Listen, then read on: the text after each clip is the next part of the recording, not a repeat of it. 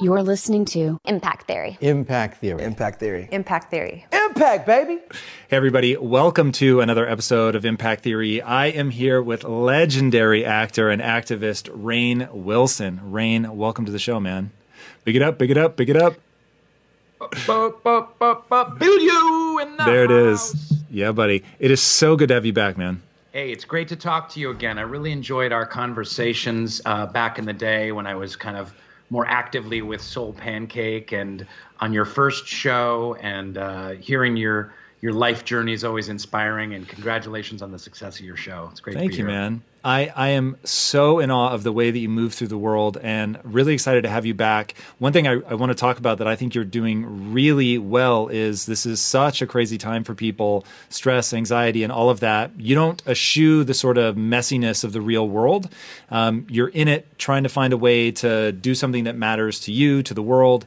And that is so cool to see you leverage purpose and service as a way through any difficult time. And I know recently you've started talking about your struggles with anxiety and depression, and I would love to jump into that and just understand more about how you've found a way out of it. Yeah, thank you for saying that and for bringing that up. So there's a number of different fields that I'm interested in besides the whole writing, acting, producing, directing kind of Hollywood stuff, which, you know, comes and goes, has its ups and downs. But, you know, one is my wife and I do all this work in Haiti with girls' education. I'm really passionate about that. I've been doing a bunch of stuff about climate change. I think we'll talk a little bit about that. But this is another one that I'm really, an issue that I'm really passionate about, which is mental health. And so I have this company, Soul Pancake, that I co-founded. And we did last year a documentary about mental health called Laughing Matters.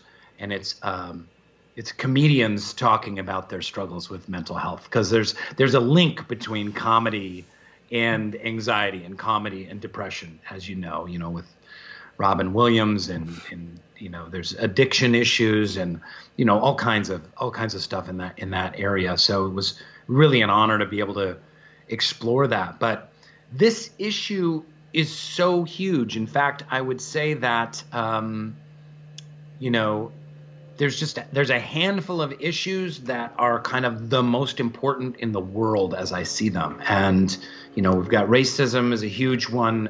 Climate change is another one. But mental health, especially with young people, is huge. It's off the charts. When you start looking at the numbers, it's a very simple Google search. I won't repeat them for you right now, but you can just type in suicide, anxiety, depression, young people, teenagers, etc. And you see that, you know, suicides have gone up by a third over the last 15 years. The number of teens, Gen Zers, 20-somethings suffering from depression and anxiety and loneliness. Loneliness is through the roof. This is one of the biggest issues that they're dealing with on college campuses. The numbers. Was that even the stories, before COVID kicked off?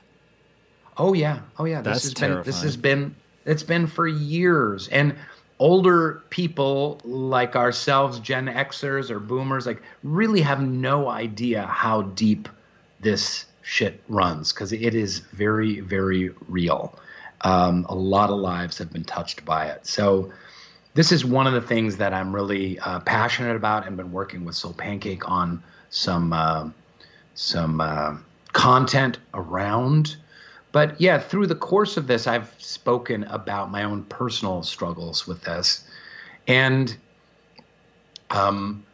you know, I guess for me, one of the things that's central to this discussion is that for any young person who feels like they're depressed or they're suicidal or they're anxious, you feel like you're the only one in the world feeling that way. There's a certain measure of isolation that goes with the disease of mental illness, where you feel no one else could possibly understand what I'm going through. So it's really important for people, for speakers, thinkers, writers, celebrities, to speak about their struggles. This has really helped people as I've gone along. So, yeah, so, I don't know how much I want to get into specifics, but I will say that, when I got out of college, I was really lost for many years. I suffered from severe anxiety attacks. I would get anxiety attacks where I would be on the subway in New York City, like shaking, and was afraid that people were going to think that I was like a crack addict because I was like sweating. I'm kind of sweating right now, actually, but that's more from the LA weather. But, I would be shaking and sweating on the subway, panicking. There were days I couldn't get out of bed. Sometimes I would just fall to the ground. These came and went for years. Sometimes they would be attached to a thing. So all of a sudden it would get attached to flying. And then I would have this terrible fear of flying. Then it would go away from flying. And then it would be enclosed spaces. And I would get it around enclosed spaces. Then it would just kind of randomly happen. How did you, as an actor on the stage, how did you deal with that? That's got to be a pretty big trigger to literally be on stage in front of people. Yeah. In fact, it was a big deal. It never happened on stage, but I would get that fear, that when you get that cold, chilled ice water in your veins, like heart thumping fear, like, oh shit, this thing is about to happen.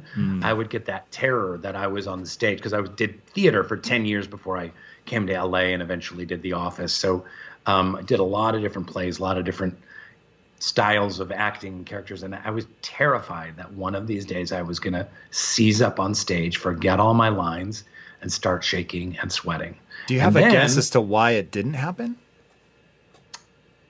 Well, I think that it's like people who stutter. Like I have a couple friends that stutter. And when they're acting, they don't stutter. They're actors who stutter. So in real life, they stutter. And when they're on stage playing characters, they don't stutter. So what is that about? There's a certain part of the brain that you're using. There's a certain consciousness and focus that you're bringing to the words that you're saying that I think allow you to not stutter and to not succumb to panic attacks. But I was going to say, jumping ahead, this all came back years later when I started doing talk shows. And this sounds crazy. It sounds absolutely nuts, but I started having a debilitating fear of doing talk shows. This was like when I started doing The Office, the early 2000s, I did my first one in like 2005, 2006, between like 2006, 2010, right in there, when The Office was just taking off, and I was doing Conan O'Brien back when he was at Rockefeller Center and stuff like that. And I would not sleep the night before. I would have night terrors, and I would have a debilitating fear of freezing on camera, not having anything to say, and just kind of shutting down, and even stuff happening with my body. It never actually happened, but I would have to like work on my material. Talk shows are a really weird thing. This is different. We're just having a conversation. But a talk show with a live studio audience that's being taped, and then what's being taped is just going to be fed through. And this was back in the day when people were actually watching network television. And there was actually one episode. I need to find it somewhere. It's in the annals of the YouTube videos that no one cares about or watches anymore. It was like me on Jay Leno in 2008 or something like that. And I told him about my fear of talk shows, and that my therapist wanted me to act out having a nervous breakdown on national television. And I actually did it almost as like a skit. And people thought, like, is this supposed to be funny? Is this real? It had a little bit of a Charlie Kaufman edge to it. You weren't sure what you're supposed to think. But I literally went on the floor on Jay Leno's show, and I was like shaking and like, and I said, thank you so much. This was so therapeutic, because I went through my biggest fear, which was having an anxiety attack on a talk show. I have to see that interview now. That is crazy. Did it actually help? Like, was there something therapeutic? Like, was it exposure therapy or? It did help a little bit. It did help. It showed me the absurdity of like, Rainn, you're not going to be seized by tremors and have giant flop sweat and shake, in a fetal position on the floor of a national talk show. It's not going to happen. It didn't completely go away. It's not like I was magically cured after that, but it definitely took a step in the right direction.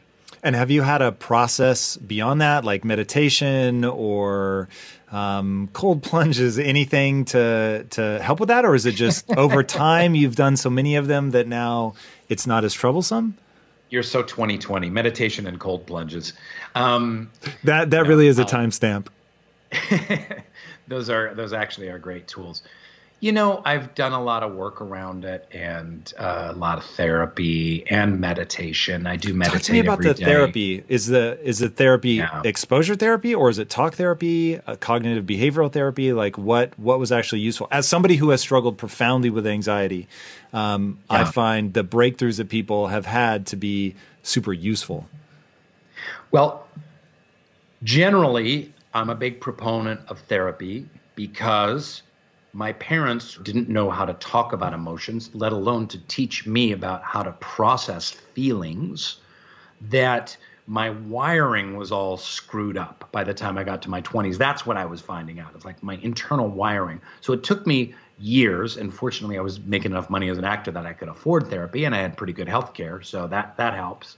But the process of learning about how feelings work, and they need to be expressed and they need to be felt.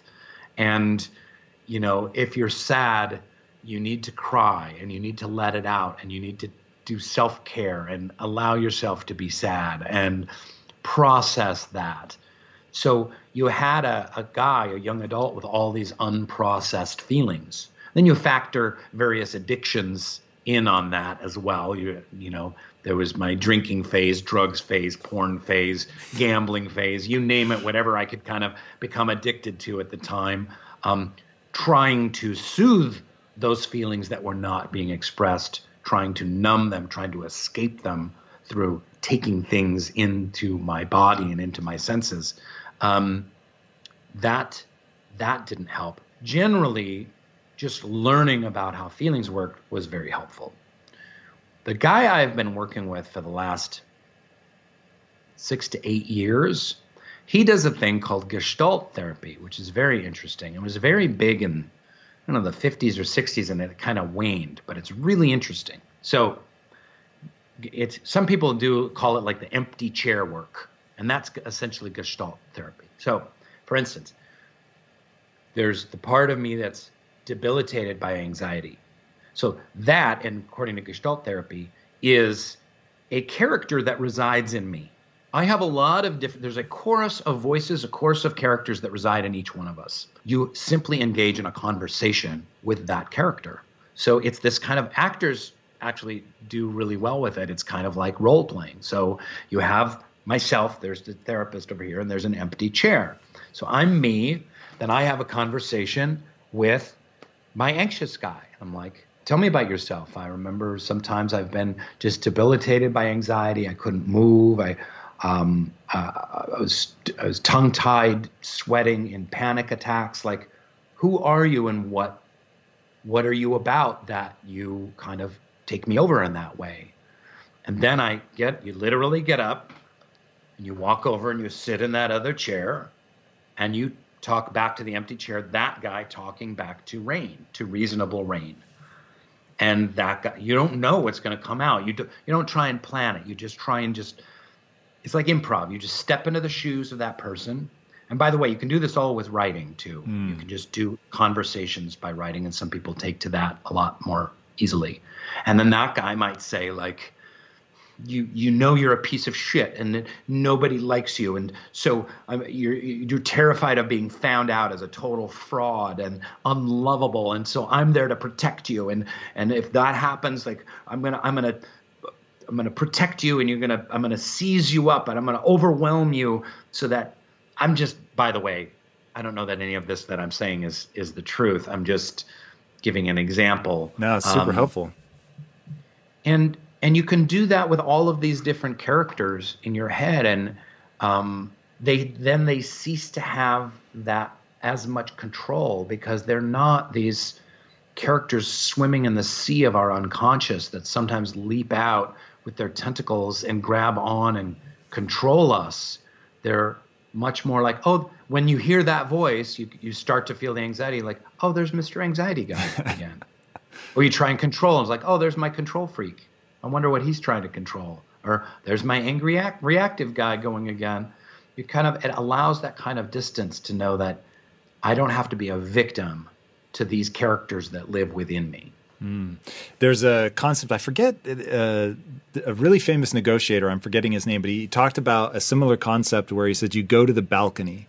So you're going to the balcony to get that distance, to be looking down on yourself so that you can be more objective in the situation and really figure out what is true, what's not true, and talk yourself down, as it were. It's interesting. That's a really powerful, I've never done it, but that sounds like a super powerful way to begin to develop self-awareness, which is certainly what a lot of people struggle with. The interesting thing for me is I didn't have anxiety when I was a kid, but I was woefully unself-aware. And then as I began to develop self-awareness, I began to have thoughts about, oh, what do people think of me? Am I going to make a fool of myself? And that was sort of planting those first seeds of anxiety. But then you sort of become blind to yourself again, of not understanding like what's really driving this. And that notion of learning to process through your emotions, I think, is really, really powerful. So we've got the empty chair technique. We've got journaling, which that certainly is something closer to what I do. I found journaling to be incredibly powerful. Have there been other breakthrough moments for you? And I'm asking you particularly in the context of service and faith.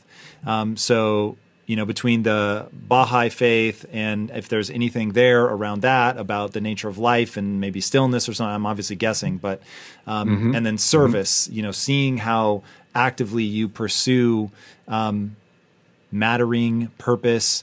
I wonder if any of that is tied up into getting to the other side of anxiety and depression.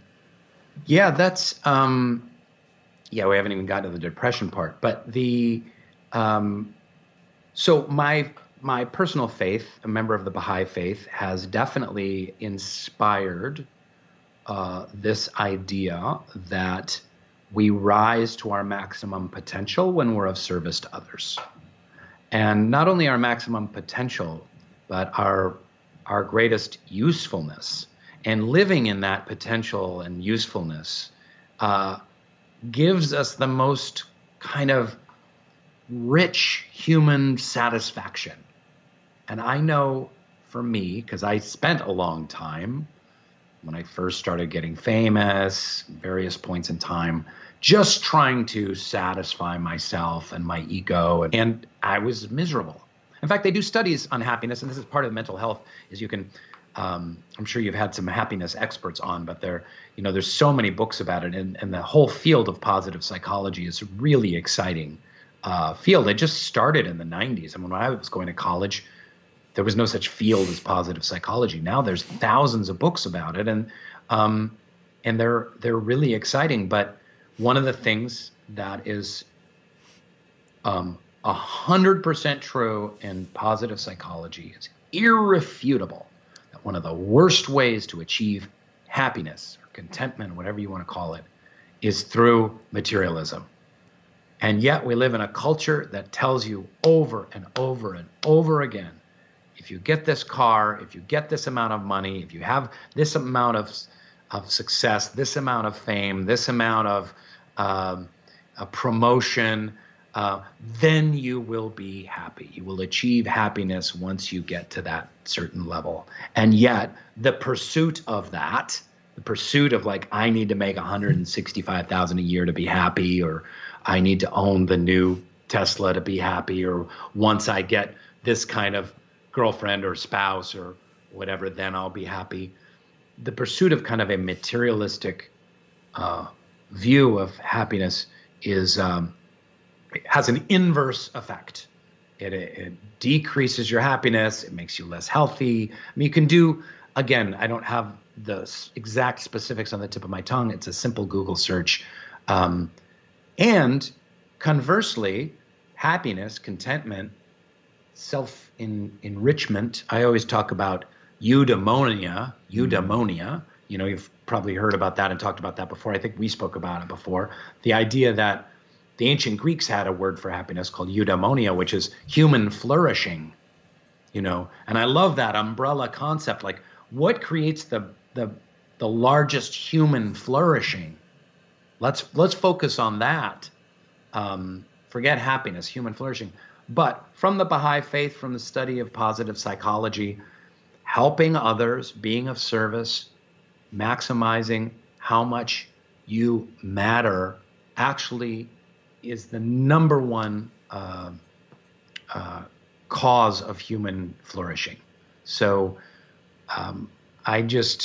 when I kind of get into my shit of like, oh, I'm not acting as much as I should be, or people only know me as Dwight, or I'll never have a career again, or I need X show to make X amount of money so that I can go on X vacation or something. When I get into that whole stuff, which, that comes and goes every week, it's kind of like, how can I be of service? How can I help people? How can I take the skills that God has given me, that nature has given me, and put those to their best possible use?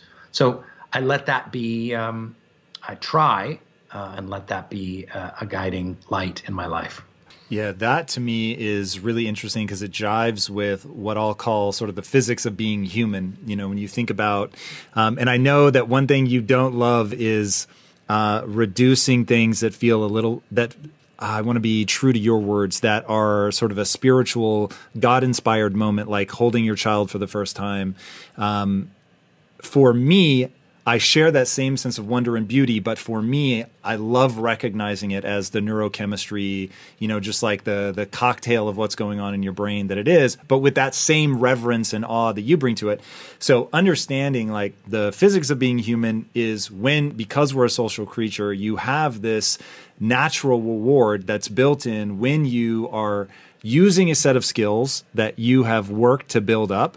And now you're helping not only yourself, but you're helping somebody else. And when I think about human flourishing and eudaimonia, that to me feels like that magic cocktail where you will, whether you want to or not, you will get a burst of feel-good chemistry when you start heading down that path.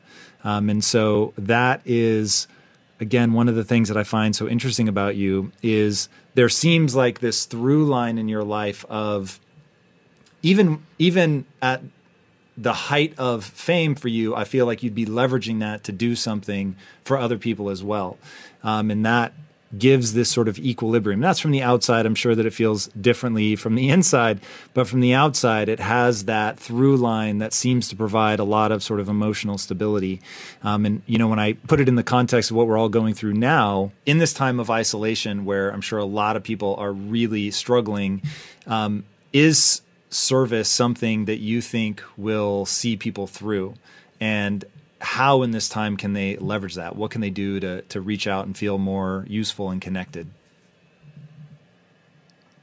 Yeah. So, and by the way, I just want to go back to a little bit about what you said about the physics of being a human being. Whether you're an atheist materialist, and I'm talking about the use of the word materialist, not as accruing material items, but just seeing the world as molecules, or whether you're a spiritual person that believes that there's some larger force at work beyond time and space, some creator, let's call it God, whatever. Spirituality works through dopamine. Spirituality works through endorphins and the reward system in the brain, and it works through physics. So it's like when there was a scientist who in the last decade discovered like a point in the brain where people would have religious and spiritual epiphanies and say, aha, I've disproved spirituality because I actually found the point in the brain where people experience spirituality, and this disproves it. It's like, no, of course not, you idiot. We're in material bodies. When we see beauty, we experience it through the eyes. When we hear something beautiful, we experience it through the ear, and there's neurons flashing around in the brain. So it all works harmoniously. The physical, the spiritual, it all is combined. So going back to service, Yeah, so there's selfish reasons to do service. I want to do service because it makes me feel good. Um, but even if you look at human flourishing a little bit broader than that, there are other reasons there are other ways to flourish. It beyond just like, oh, I'm getting a nice dopamine rush because I helped this homeless person out. And that is also, and the other component to service is like, look around at the world, because things are fucked up right now. They always have been. You have those authors, like Pinker and other people that are like, oh, the world is great. We've had less wars and less deaths than we've ever had. Yeah, okay. Well, I get it. However, just go talk to one of the billion people in the planet that are going to bed hungry every night.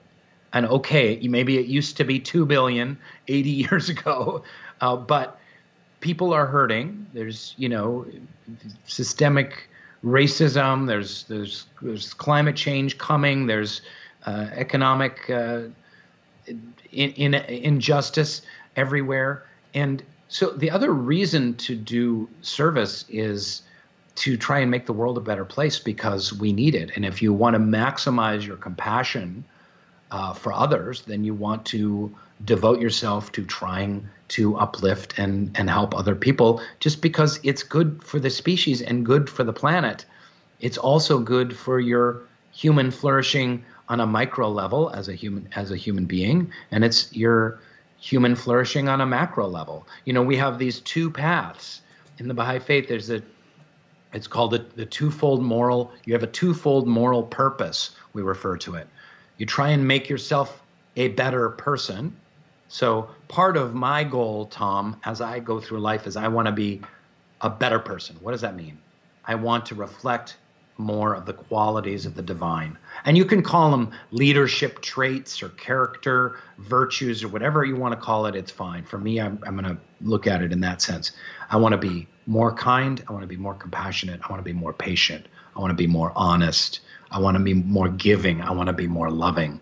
I battle with this stuff every day. It's not like I don't have it all figured out by any means. Ask my wife.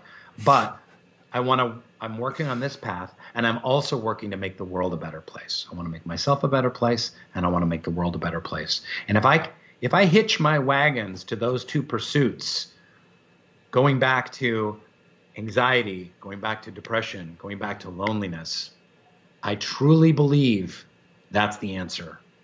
That's the way out of any kind of mental illness. It's like, I want to make myself a better person. I want to make the world a better place. And everything that I'm doing, I've got these two chariots, and I'm going down this road, or I'm going down this road, or I'm going down both together. Yeah, I'm with you on that. When I think about, what we're going through now, and like you were talking about, loneliness was epidemic before we came into the pandemic. So how do you begin to deal with sort of the really overwhelming sense of being lonely and disconnected as you get into a time like this? And I think you're right on the money. I think that having established your value system, that's actually a really powerful insight. And I'd be very curious to hear more about what your value system is, and if you have sort of intentionally documented that, or if it's you're playing by ear. But having a value system, living by it, you're calling it sort of traits of the divine. And I think we're saying the same thing, just like you said, I use maybe slightly different words. So leveraging that we're a social creature that will get rewards by trying to uplift the group, right? So by doing things like that, you are going to start to feel better. You are going to start to feel more connected.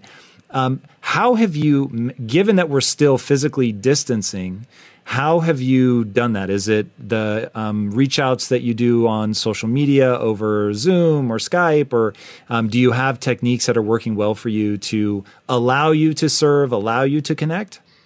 How have I done it in the pandemic? I don't know that I've been very successful. Honestly, I've tried to increase my prayer and meditation, increase kind of gratitude. I'm sure you've spoken to people about gratitude on your show, but gratitude is the number one tool of positive psychology. And it's really the number one tool of people of faith when you think about it. Because when you're praying, you're giving thanks to the divine. You're saying God is great, Allahu Akbar, however you want to look at God or the divine, and saying, thank you for this beautiful day, or thank you for the stuff I have, or thank you for me being alive and having my senses today. So increasing gratitude is a huge help in increasing happiness and human flourishing. So my tendency is to get very dark and cynical, and I can look at well, I think anyone that's on this path has gone through dark and cynical times. And you may not perceive me as that, but I can be pretty pessimistic. So it takes a lot of work for me to counter my natural impulse. I would say my natural impulse, and a lot of people's natural impulse, is for self-satisfaction, pleasure, increased status, increased comfort, kind of pessimism, things aren't going to work out, negativity. So I've had to do all this work to counter that. You know what I mean? It's Sisyphus pushing the boulder up the hill. But gratitude is that who Sisyphus was, or did he get the fire? No, that was Icarus. No, Sisyphus. I don't know Sisyphus if I'm mixing you were right on the money. Sisyphus pushed the rock up the hill. I was all of a sudden I was like, did I fuck up my Greek mythology metaphors here? But one thing, again, that positive psychology and the study of mental health issues shows us is we need connectivity. Yes, we need it for increased endorphins and dopamine, but we need it to thrive. And this is a very difficult time. So how do we make community? I just try and do social distancing with friends at Starbucks and have a coffee from 6 feet away, do that a couple times a day, play some tennis, get outside, connect with nature. I don't know that I'm being very successful, but again, so we talked, our Western society in 2020 is trying to convince us that buying stuff and accruing stuff will make us happier. We're being fooled by this as we spend hours a day. When you get the weekly updates of how much time you spend on your screen, and you're just like, oh my God, what the hell am I doing? So trying to put the phone away whenever I can and increase the connectivity. Yeah, I think wise moves for sure. When you're working with your son, do you think about it any differently given the age that he's going through this at? Are you recommending the same things for him? I know there's a lot of parents out there right now that are struggling with the same thing. We all thought this was going to be brief, and this has become, this is crazy. On so many levels, this is crazy. Yeah, my son is 15, almost 16, and it's brutal for teenagers right now. I really, truly think they have it the worst, and the parents of teenagers. We only have one. You can imagine being a parent of 3 teenagers or something like that. It's because all teenagers want to do is be with other teenagers, and they can't.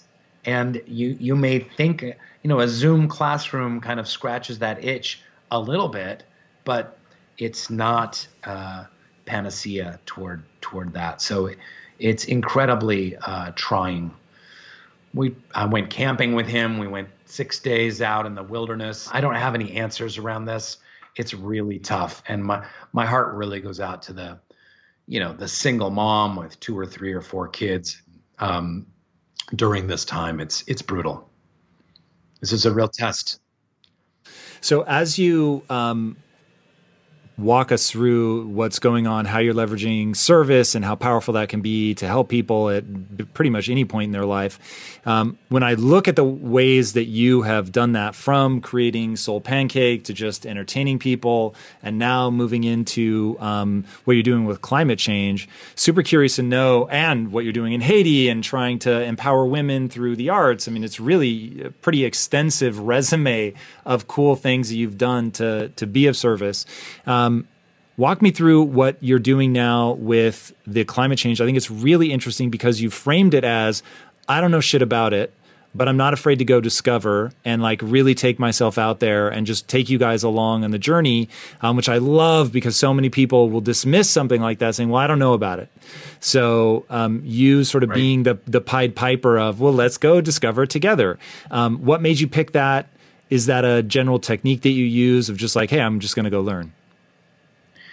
Well, so you use the tools that you have to try and make yourself better and to make the world a better place, as we talked about. And one thing I really haven't known very much about, and I was just a slacktivist, I was just a keyboard social justice warrior, was about climate change. Just kind of like reading an article about how terrible climate change is, posting it on my Twitter. Then a bunch of people are like, oh, that's bullshit. It doesn't exist. The weather's always been changing. That's one I really love. Yeah, not like this, not over 100 years, over 20,000 years. Sure, the weather's been changing, not over 120 years, idiot. So I was doing the minimum. I have an electric car and I was tweeting about it. That's the minimum. So I was like, how do I use my platform? How do I use my voice to not only get the message across, but for me to learn more about it? I need to get off my fat ass and actually do something. So, fortunately, I have a lot of young Office fans who love Dwight, and they also know me as kind of an idiot, and, I can just be coarse and uncouth and weird and sloppy and offbeat, and these are my qualities. So how do I harness that? I started to get to know these scientists, and especially this one, Dr. Gail Whiteman, who's an amazing social scientist who studies climate change. And so she kind of interacts with climate science and climate scientists and connects them to municipalities, cities, governments, big business, the government of the Netherlands, and, to about the effects of climate change and what we can do and whatnot. And she was like, we're going up to Greenland. There's a bunch of scientists I know up there. Come meet me.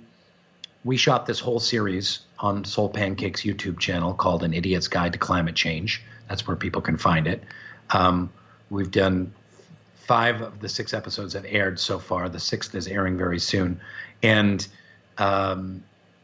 we shot the whole thing for like $67,000, the entire thing.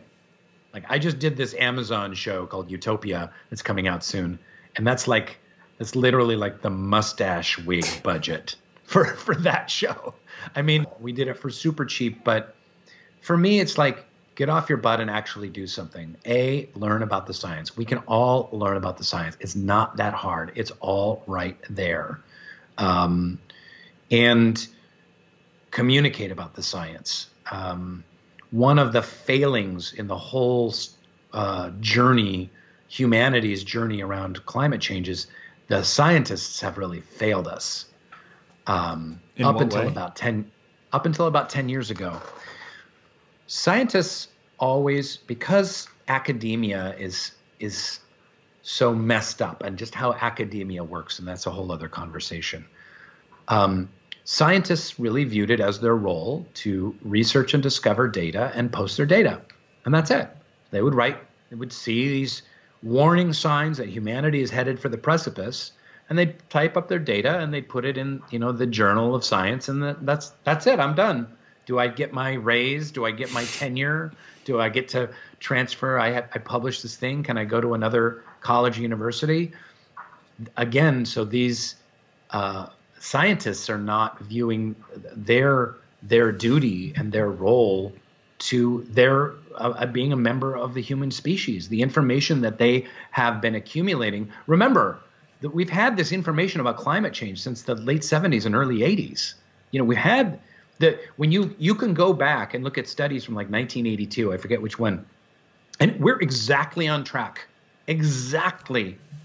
with what scientists were discovering in 1982 in the Reagan years, back when both the Republicans and the Democrats thought that this was a great threat, back when it was not so polarized.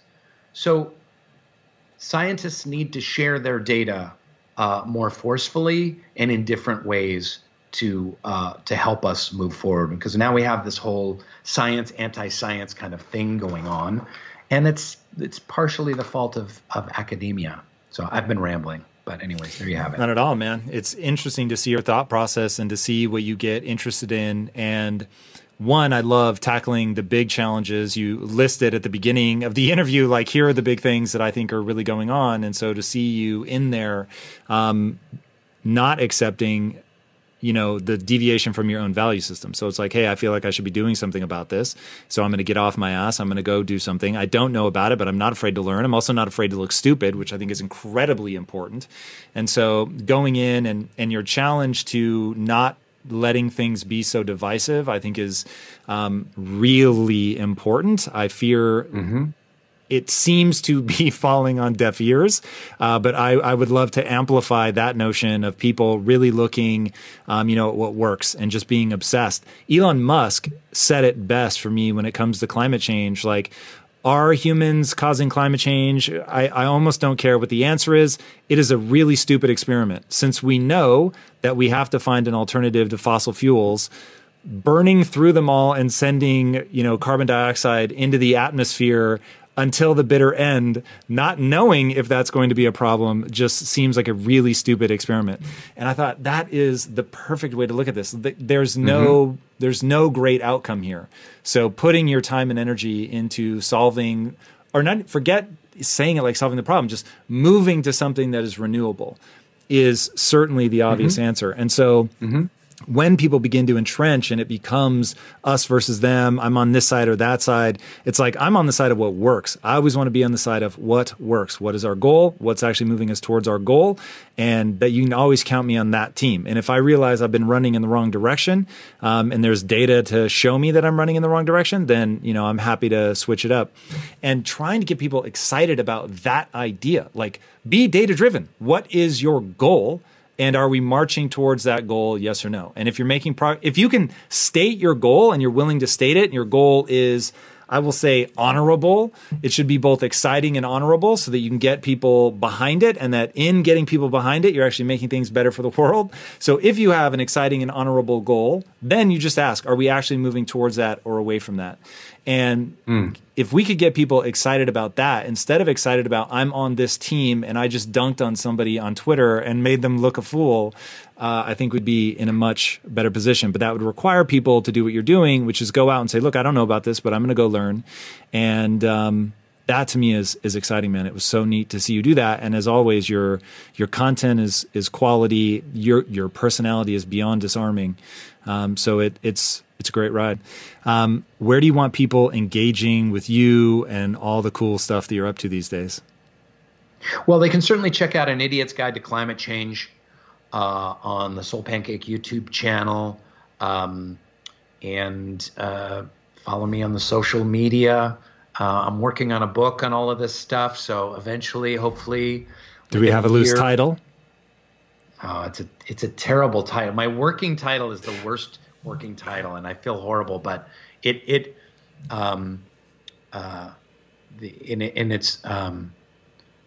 I don't even remember what it is now. Well, the last one I remember, Bassoon King. So you definitely have a tall order to top that.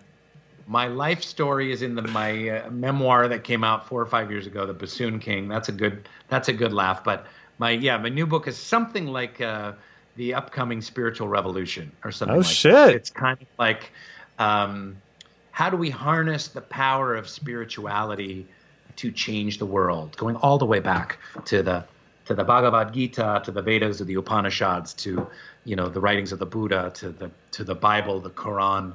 Are there tools in there that can make us better people and make the world a better place? So I love it, man. That's awesome. Well, I cannot wait to see what you put together on that. I certainly have enjoyed the last 2 books of yours that I read, so I'm about it. Can't wait. Excellent, Tom. Great talking to you again, man.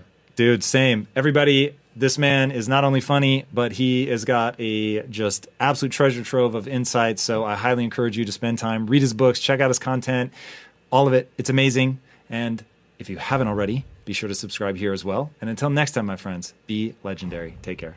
Hey everybody, thank you so much for listening. And if this content is delivering value to you, please go to iTunes, go to Stitcher, rate and review us. That helps us build this community, and that is what we are all about right now. Building this community as big as we can to help as many people as we can, deliver as much value as possible. And you guys rating and reviewing really helps with that. All right, guys, thank you again so much. And until next time, my friends, be legendary. Take care.